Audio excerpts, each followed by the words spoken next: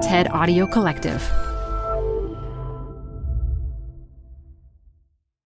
This episode is brought to you by Progressive. Are you driving your car or doing laundry right now? Podcasts go best when they're bundled with another activity. Like Progressive home and auto policies, they're best when they're bundled too. Having these two policies together makes insurance easier and could help you save. Customers who save by switching their home and car insurance to Progressive save nearly $800 on average. Quote a home and car bundle today at Progressive.com. Progressive Casualty Insurance Company and Affiliates. National average 12-month savings of $793 by new customers surveyed who saved with Progressive between June 2021 and May 2022. Potential savings will vary. Canva presents Unexplained Appearances. It was an ordinary workday until... That presentation appeared out of thin air. Also, it's eerily on brand. Wait, did that agenda just write itself? Words appear, making this unexplainable case... Unexplainable? It's Canva's AI tools. I can generate slides and words in seconds. Really? The real mystery is why I'm only learning this now. Canva.com. Designed for work. You're growing a business, and you can't afford to slow down. If anything, you could probably use a few more hours in the day. That's why the most successful growing businesses are working together in Slack. Slack is where work happens, with all your people, data, and information in one AI-powered place. Start a call instantly in huddles and ditch cumbersome calendar invites. Or build an automation with Workflow Builder to take routine tasks off your plate, no coding required. Grow your business in Slack. Visit slack.com to get started.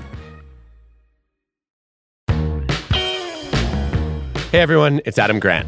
Welcome back to Rethinking, my podcast on the science of what makes us tick. I'm an organizational psychologist, and I'm taking you inside the minds of fascinating people to explore new thoughts and new ways of thinking.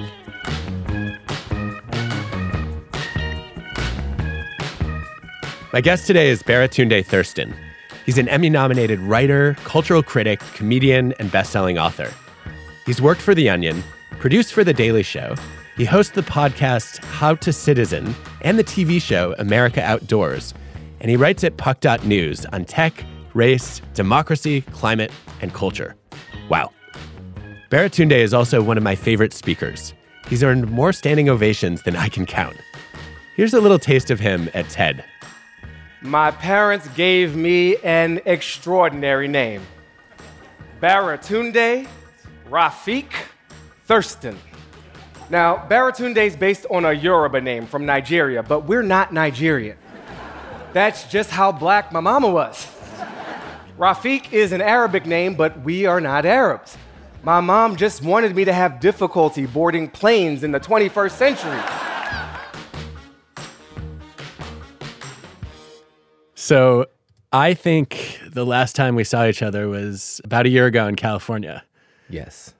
When I sat in the audience and watched you speak, and again had the reaction of no matter how many hours and weeks and years I put into speaking, I will never be that good. That's a high compliment because you're a good speaker. I'm curious, how much of this is natural and what parts have you worked on? If you tell me all natural, I'm just going to watch you and try to learn from it.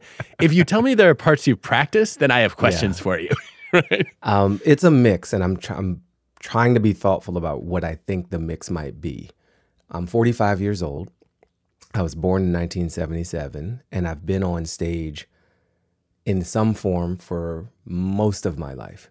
I remember my first school play. It was like this Olympics of the Mind skit that we did where we were Smurfs. I did the youth orchestra program in Washington, D.C., where I grew up, and played upright bass. I played Suzuki violin, and I did musicals in middle and high school into college, and a kind of student leader of some kind. So I was giving addresses or speeches or sitting on panels, and I was drawn to it. I was really drawn to it. And I think I can select a few moments where I leveled up some, and it wasn't just from like natural ability. It was like I was trying really, really, really hard. One was stand-up comedy. In the early 2000s, my friend Derek Ashong, he said, I'm going to take a stand-up comedy class, and I'm going to do an open mic. And we all thought, good for you. We can't wait to see it. And he never did it. But he planted a seed in my head when he said that.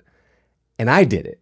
That set me on a course for a decade of like grinding away in comedy clubs all over New England, the ground round, like steakhouse, sports bars, Chinese food restaurants, hotel lobbies, real glamorous stuff. This is how you forge your blade. The other shift that happened was around that TED Talk. A woman at TED, Helen, was my talk coach, which frankly, I didn't think I needed. I was like, I do so many talks all the time. That's cute, Ted. Like, you think you have notes for me? Like, I know who I am. I've done comedy. I've done corporate presentations. I've done everything in between. Cool.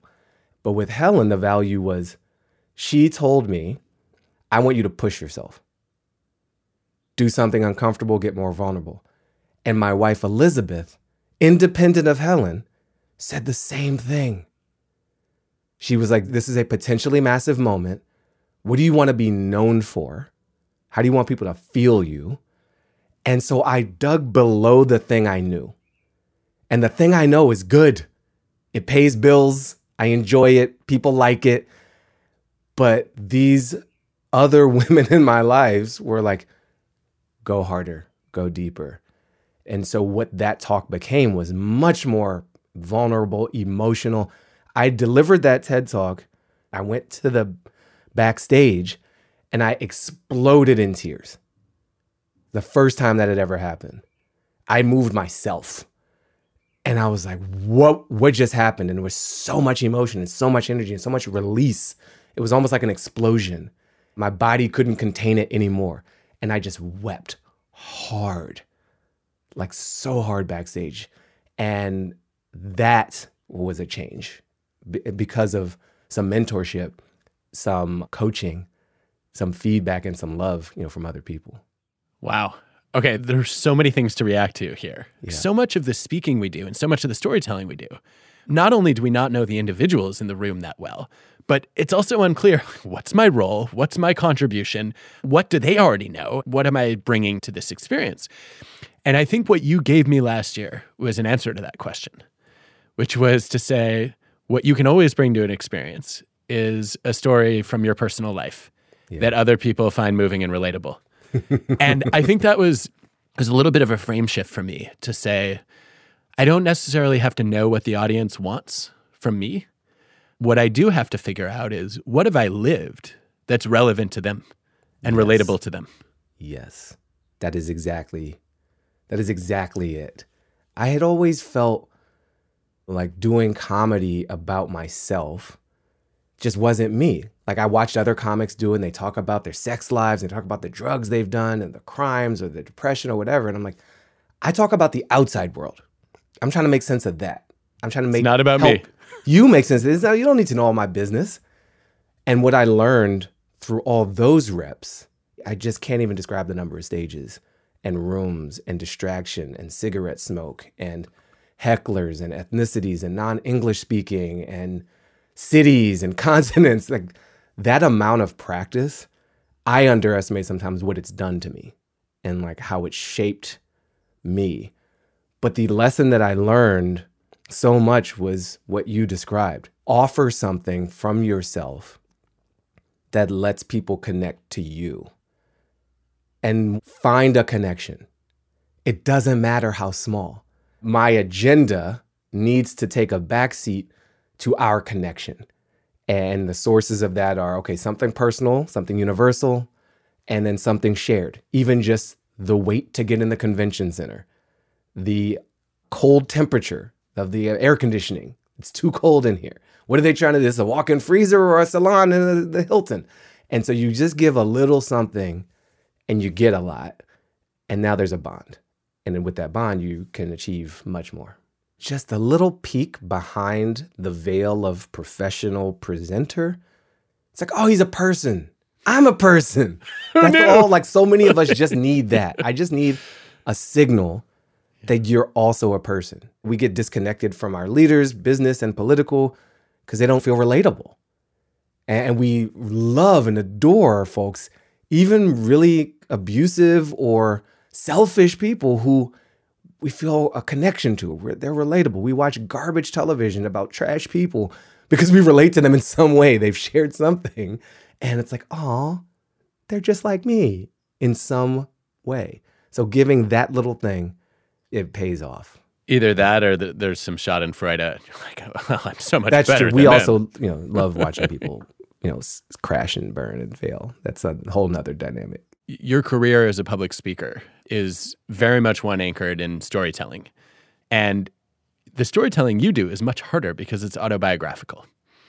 I've generally found like the most difficult stories to tell are my own because I know too many details. And it's harder to figure out what's interesting to the audience. Whereas a story about somebody else, I know what hooked me on that story. Right. I know why I care about it. I was an audience member when I learned that story. But if it happened to me, I don't know if you'll care about any of it. I don't know if it has any relevance to you. And this is really important, not just as a public speaker, but also in shaping identity. In psychology, there's a really interesting body of research on life stories as a window into our happiness and our well-being. And there's a particular arc that struck me. I think this is originally Dan McAdams' research, but the basic finding is that if you ask people to narrate the story of their lives, some people end up with contamination narratives where they kind of go downhill. Not surprisingly, those are depressing. And other people end up having pretty consistently positive journeys.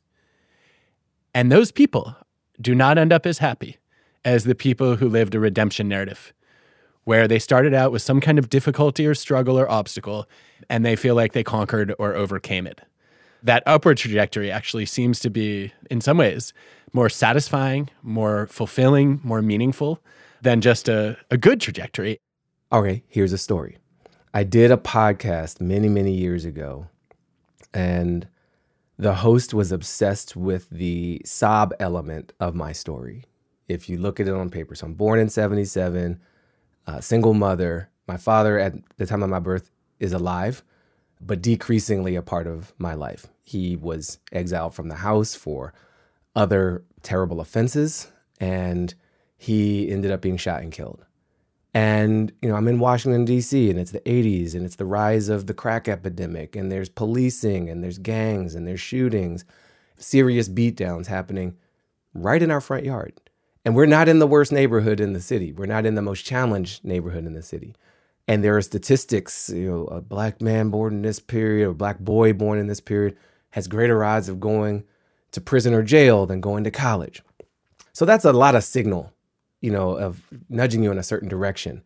And I think this particular host was obsessed with the absent father story. And it's like, man, that must have been so hard. How was that for you? And I was just like, dude, I'm good. I've had a lot of time to deal with this. Apparently this is really traumatizing to you. But I'm totally at peace. And it's just enjoying my life. I was working at the Onion or something at the time, or maybe just after. I hadn't really accepted the negativity of my life experience as the headline or the defining feature of my life.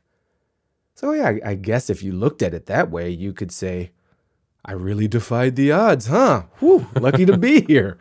But I was just living the whole time. I was very confused and a little annoyed by that host because I thought they were projecting something onto me. And that might have been the case, but there was also the case that there were parts of my experience and story that I hadn't really dealt with. And I just moved on quickly, thinking I'm good, without actually sitting with what does the absence of my father mean? What does his exile before his murder even mean?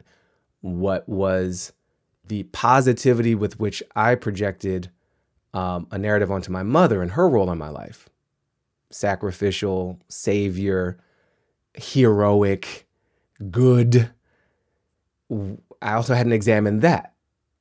That interview I'm referencing was over a decade ago.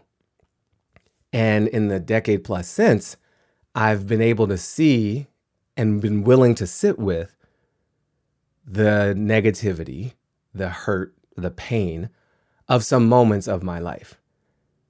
And it just adds richness, appreciation, depth. And it almost gives me like a little mission to work on, where to just say I'm good, it's papering over a lot of detail. It's a high altitude flyover. It's a low resolution picture. There's a lot of metaphors. I could keep going, but I'll pause and just say it's not as full as it could be. And so I look back at that interview, which used to annoy me so much, and I'm thinking, oh, maybe he sensed something. Maybe he was like Helen and my wife with the TED Talk, trying to push me to be more intimate, more vulnerable, to go deeper than where I was comfortable. And I had found a really comfortable pocket within my own story. I don't think of my story as redemptive. I've increasingly explored healing in my story, which means I've had to acknowledge hurt. And I think a lot of the way I survived through circumstances that were not ideal is to quickly move past the hurt. I can handle it. I can just handle it. I can take care of myself. I remember once my mom, there's probably so much in this story I'm about to tell you. It was a Sunday evening and the lottery was a big deal. I was under 12 years old. My mother told me, I'm leaving town. I'm going to the Pennsylvania border to buy a lotto ticket. Just the fact that like my mom would just like leave town to go gamble on an opportunity for a cash infusion. It was just like, that was, okay, my mom's going to play the lotto in Pennsylvania. Totally normal. I'm riding my bike in the neighborhood. I'm hanging out with friends. And I see my best friend's older sister, who I have a huge crush on, Michelle. She's in a car. And she's driving down the street just in front of me, a little pre-horny boy, like excited to like see the woman I have a crush on. And like maybe if she sees how fast I can ride my BMX, she will ditch her grown-ass boyfriend and choose me. There's no like full plan. But I'm chasing the car and I'm not catching up because it's a car. And she moves off into a greater distance and something goes wrong with my bike. And I skid across on my face. And then I see blood. I come up like a zombie, just blood pouring from my face. I am 1.5 blocks from my house. I limp home. Mother's still not home, but I've got keys. I'm like a little grown person. She's a single mom. I'm used to this. I go, I clean out the wound. I get the first aid kit. I apply the ointment. I make myself an ice pack. I'm starting to feel chills. I'm probably going into shock. I get in bed, I wrap myself in blankets, and I just wait for my mother to come home. And she does. And I tell her what happens. And she's like, are you okay? I'm like, yeah, I'm fine. I'm good. I handled it. That's like a very important moment. I'm excited in the moment immediately about my ability to solve a problem, to withstand pain, and to keep fucking moving. And also to reject assistance, right? What's the cost of so quickly seizing that independent, resilient narrative? Lots.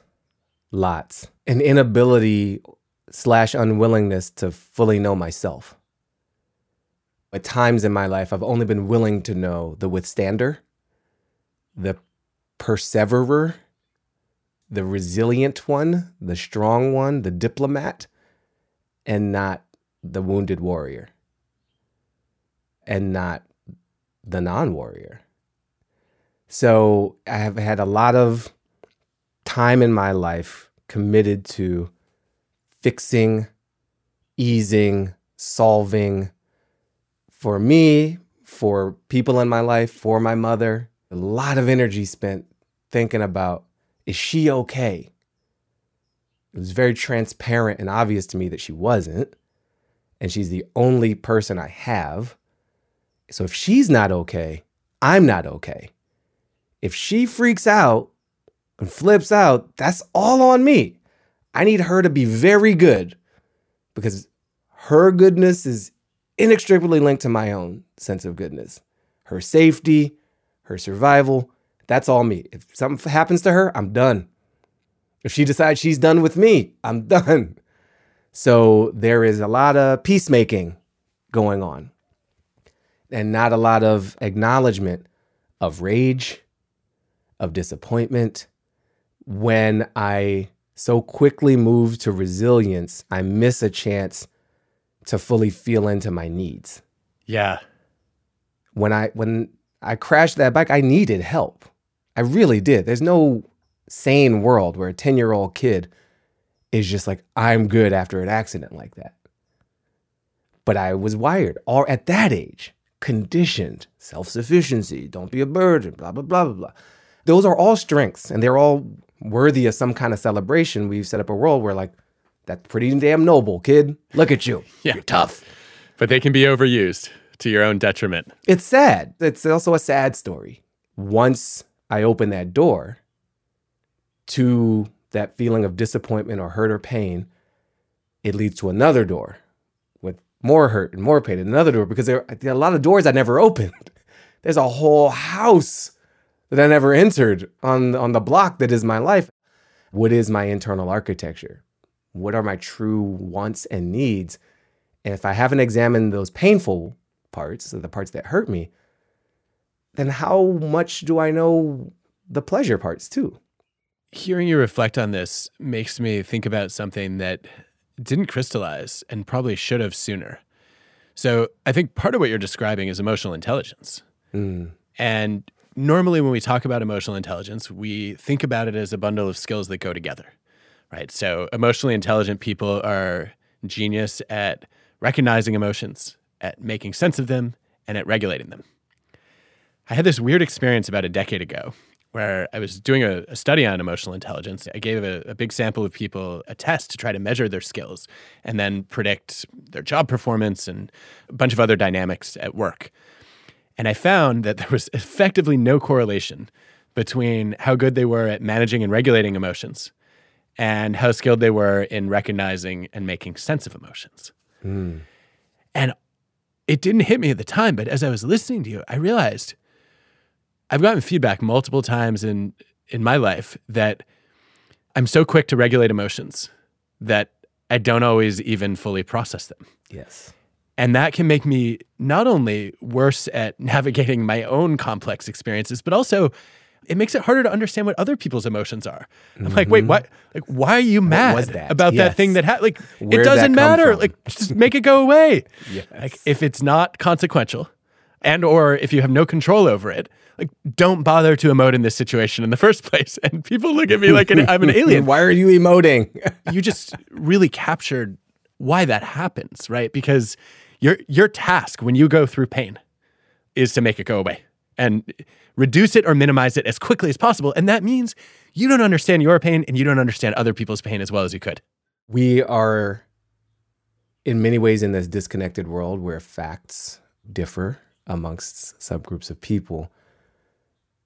That's going to increase in many ways. We will customize experiences. We'll have bespoke content and entertainment experiences due to AI and other technologies. And so we'll have less common ground. But those emotions are binding, right? If I am in touch with my emotions and my full experiences and my pain in this case, then I can identify with yours. Our facts can be miles and miles apart. Pain is the same. And that's a bridge we can work with. That's a bond we can build on and travel together. And maybe arrive at some shared informational reality too. But sharing emotional reality is still a real possibility for us. So you're saying that that an antidote to a lack of cognitive shared reality is emotional shared reality. Yeah. That we might not agree on all of the same facts, but that we can move toward understanding each other better if we have some common experiences that we recognize. That is exactly what I'm saying. You know this more than most. We're not rational beings. We're not pure economic actors. Like, we're just balls of chemicals and emotions interacting. And then we write a story to make sense of that stuff. And we try to make ourselves feel better about some of these things. We write the logic after. The idea of starting with shared feelings as opposed to trying to establish shared thoughts, it completely reverses the way that most of us tend to approach these kinds of debates and divides. And it reminds me a little bit of what psychologists and political scientists have been doing around deep canvassing, right?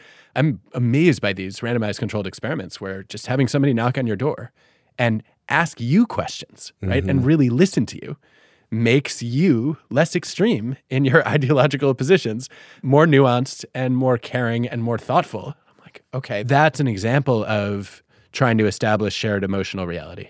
So I'm going to go way out on amateur psychology limb here, but maybe not that far. You tell me. You're actually the credentialed one. We say we want a lot of things. We want justice. We want freedom. We want opportunity. We want righteousness. But I suspect strongly that a core need of ours, below all of that, is belonging. And we will choose belonging at the expense of our values, our stated values, in many circumstances, maybe even the majority of circumstances. How could someone do that?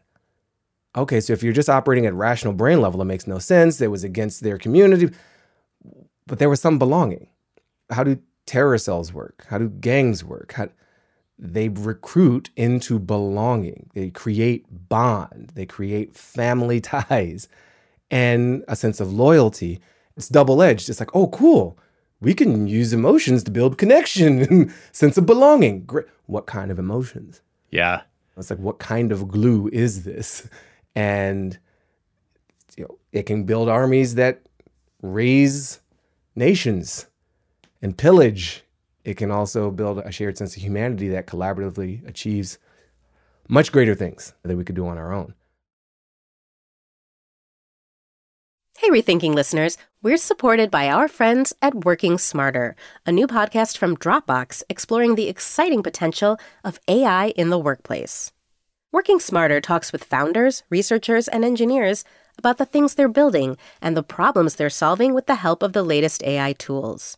Tools that can save them time, improve collaboration, and create more space for the work that matters most. On Working Smarter, hear practical discussions about what AI can do so that you can work smarter too. Listen to Working Smarter on Apple Podcasts, Spotify, or wherever you get your podcasts. Or visit workingsmarter.ai. Canva presents Unexplained Appearances. It was an ordinary workday until... That presentation appeared out of thin air. Also, it's eerily on brand. Wait, did that agenda just write itself? Words appear, making this unexplainable case... Unexplainable? It's Canva's AI tools. I can generate slides and words in seconds. Really? The real mystery is why I'm only learning this now. Canva.com, designed for work. So there are a bunch of other themes I want to talk about, but first, we need to do a lightning round. I always love the balance in your talks of rich storytelling and quick wit. So this is your window for quick wit. Oh boy, on demand. You host a great podcast, How to Citizen, where you remind us that it's not just a right we were born into or a portal we pass through, but it's a daily action. What's the most important thing for us to know about how to be a good citizen? When you think about citizen as a verb, it opens every action that we take to contribute to our ability to live together better. Citizenship is a complex and loaded term. Democracy is a weighty but often meaningless term. And when we strip some of those away, I think what we're trying to do is live together. And we're just trying to do that better. Tell me what the worst advice is you've ever gotten. Just work harder. It strips so much context from the world and life to do that, as if work is all measured the same, as if kind of diminishing the value of rest will help long-term in life. Just like hustle harder, work harder. I find the unidirectionalness of that very unhelpful, actually. Agreed. What is a book you think we should all read? See No Stranger by Valerie Kaur, Kaur.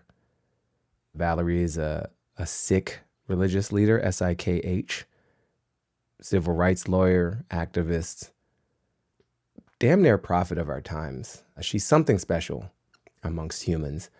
And the core message of her book is that a stranger is a part of myself I do not yet know.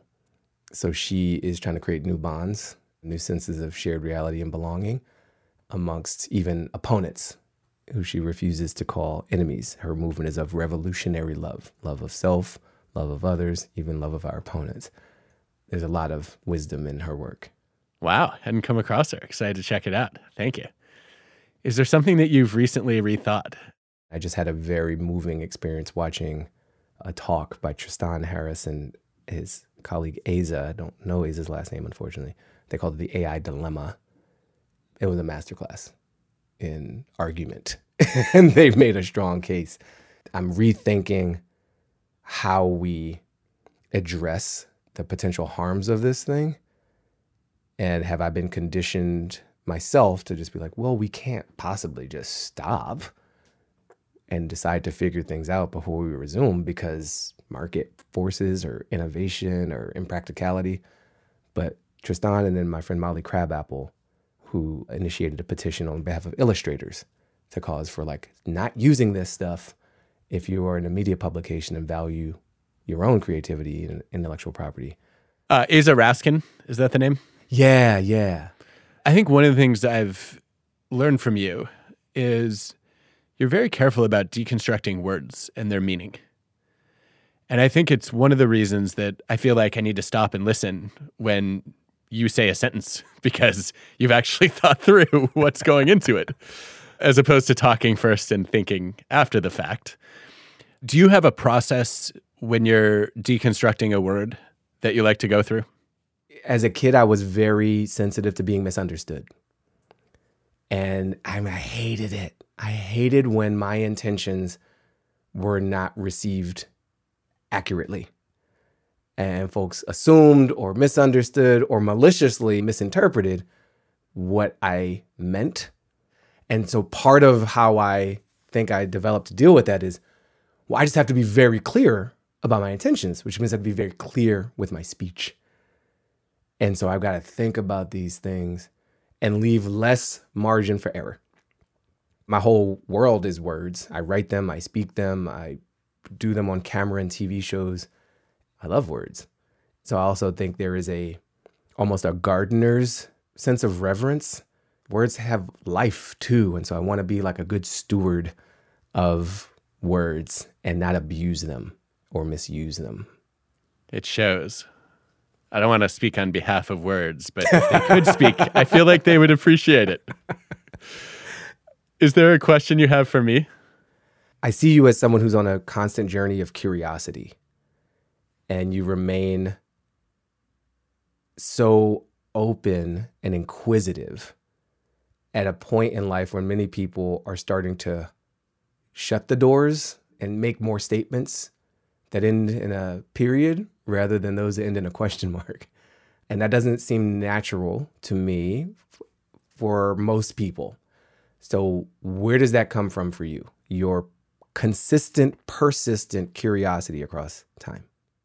It comes from three places. One is just interacting with people who have that curiosity and finding it contagious and saying, I want to be more like that person. And every time I have that reaction to someone, sometimes they're charismatic, sometimes they're brilliant, sometimes they're knowledgeable, sometimes they're kind. They're always curious, no matter what else I admire about them. The people I admire always want to know more.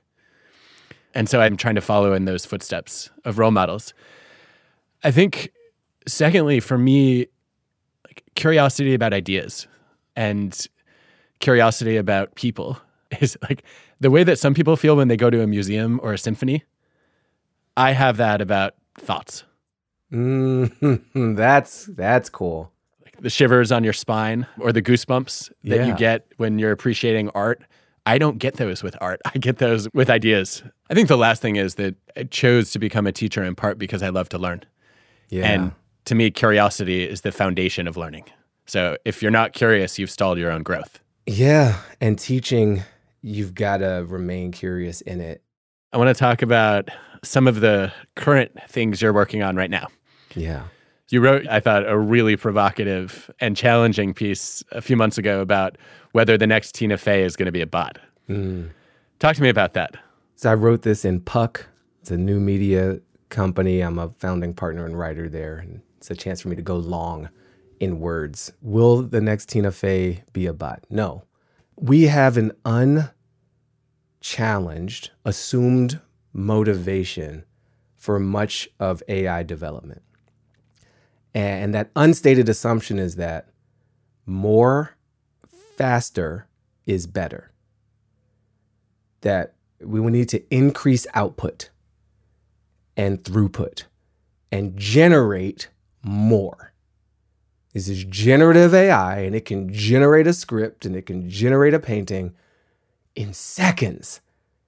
Yay? Like, to what end? And so that same impetus, right? That is the impetus that drove fossil fuel extraction. That's the impetus that drove forced labor and enslavement. That's the impetus that drives a lot of things that, when they're unchecked, are very, very harmful. I'm in this space of thinking a lot about capitalism. We're like, okay, great. We can generate a Bible-length text in a few minutes. Why? We are industrializing creativity. We're industrializing art. We're just ratcheting it up. Who's going to process all that? We're going to need AI to like summarize the crap created by AI. We already can't finish Netflix. With AI, the ability to generate and create things seemingly out of emptiness is actually based on data sets that someone chose. And those data sets are super limited. They're largely English language. They are generated in Western worlds of thought. They exist in documentable form. They can be scanned and ingested by a machine. So now we're being told you can write anything with this. But it can only generate based on what it's ingested. And it's only ingested this narrow slice. So we are reducing humanity. Yeah. We're hitching ourselves to this vehicle, dragging us at exponential speed into the future, built on a slice, a tiny representation of our past. And we will create on that new, narrower foundation. So we're shrinking. As we grow in population and technological capacity, we are shrinking ourselves down. So interesting. That's not innovation, right? There's something else going on there.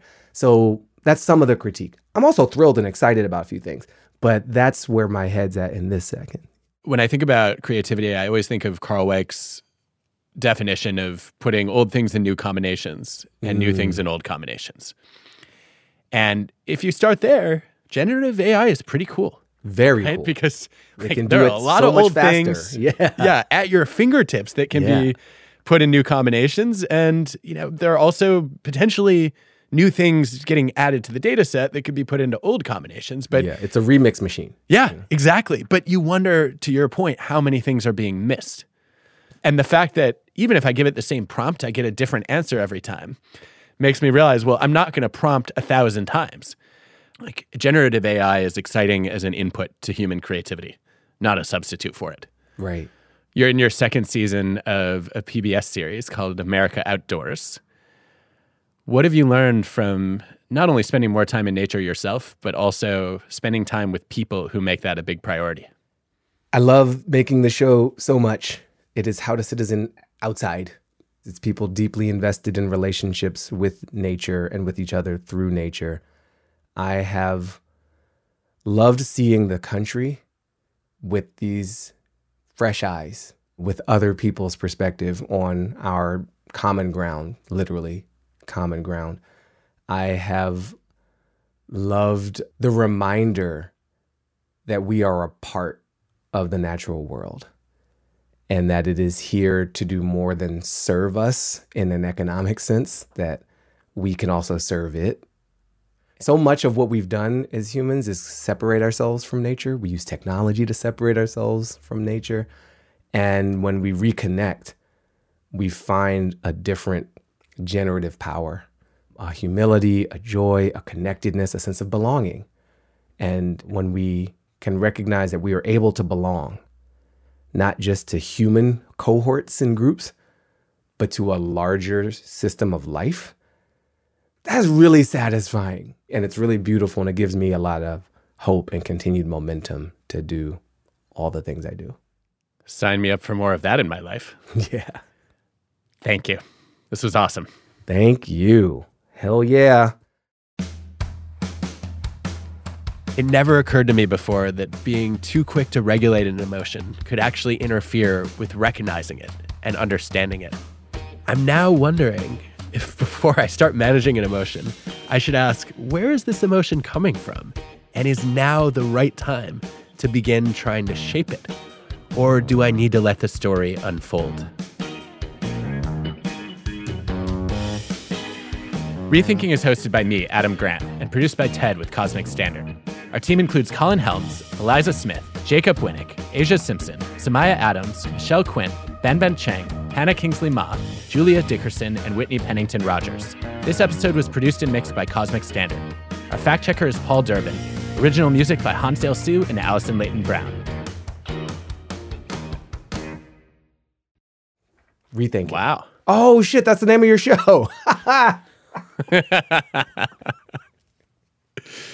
Well, I mean, it's intended to have a double meaning, right? The show is also just about thinking. So, yeah. All right, that was slow lightning. I feel like you're the first person to make that connection right there. I like it.